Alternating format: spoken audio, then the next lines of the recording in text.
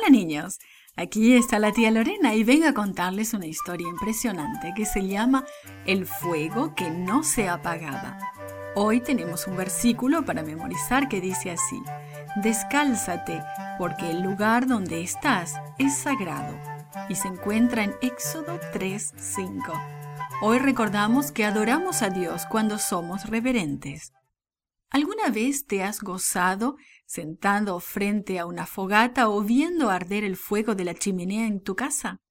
Si no le añades leña al fuego, el fuego se apagará. En nuestra historia de hoy, Moisés vio un fuego, pero no quemaba nada y tampoco se apagaba.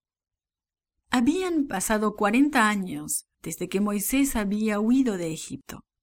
Él reconocía ahora que había sido un error. Matar no es parte del plan de Dios. Sin embargo, Dios no lo había dejado. Él había protegido a Moisés mientras viajaba en el desierto. Moisés recordaba la primera tarde en Madián. Mientras descansaba cerca de un pozo, algunas pastoras habían ido a sacar agua. Ellas siempre sacaban agua para sus animales de ese pozo, pero algunos pastores trataron de espantarlas. Moisés vio lo que estaba pasando y las protegió de los pastores. Luego sacó agua para las ovejas que cuidaban las mujeres. Las mujeres llevaron a Moisés a su hogar y lo alimentaron. Su padre, Jetro, contrató a Moisés para que trabajara con él. Más tarde se casó con una de las hijas de Jetro, una de las pastoras.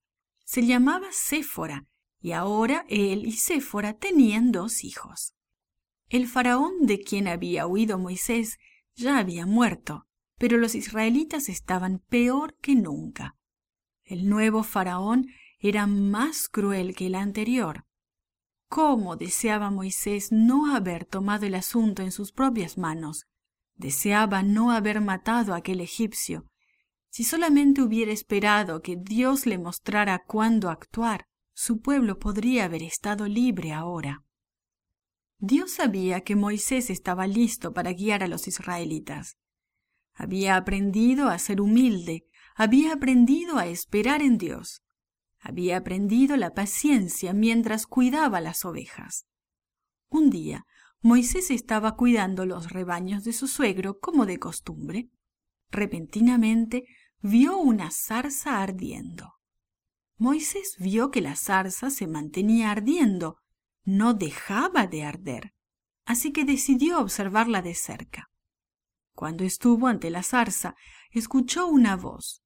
«Moisés, Moisés», dijo la voz. «Aquí estoy», respondió Moisés. «No te acerques, quita tus zapatos, estás pisando tierra santa», dijo la voz. «Yo soy el Dios de tu padre, el Dios de Abraham, el Dios de Isaac y de Jacob». Rápidamente Moisés se quitó las sandalias y se postró. «He visto la aflicción de mi pueblo, y quiero que vayas a Faraón y le digas que deje ir a mi pueblo», continuó la voz. «Pero, Señor, ¿quién soy yo para ir a Faraón?», respondió Moisés. «Yo estaré contigo», prometió Dios. «Cuando hayan salido de Egipto, vendrán a esta montaña y me adorarán». «¿Pero qué les voy a decir a los israelitas? ¿Quién les diré que me envió?», contestó Moisés. «Di a los israelitas que el Dios de sus padres te envió. Diles que yo sé lo que está pasando. Diles que yo te he enviado para rescatarlos. Ellos te escucharán», replicó Dios. «Yo sé que el rey de los egipcios no te creerá, pero esto me dará una gran oportunidad. Yo haré muchas señales para que todos conozcan que yo soy el Dios verdadero». Cuando Dios lo dejó, Moisés debe haberse quedado junto a la zarza y pensando y orando. Él amaba, honraba y respetaba a Dios.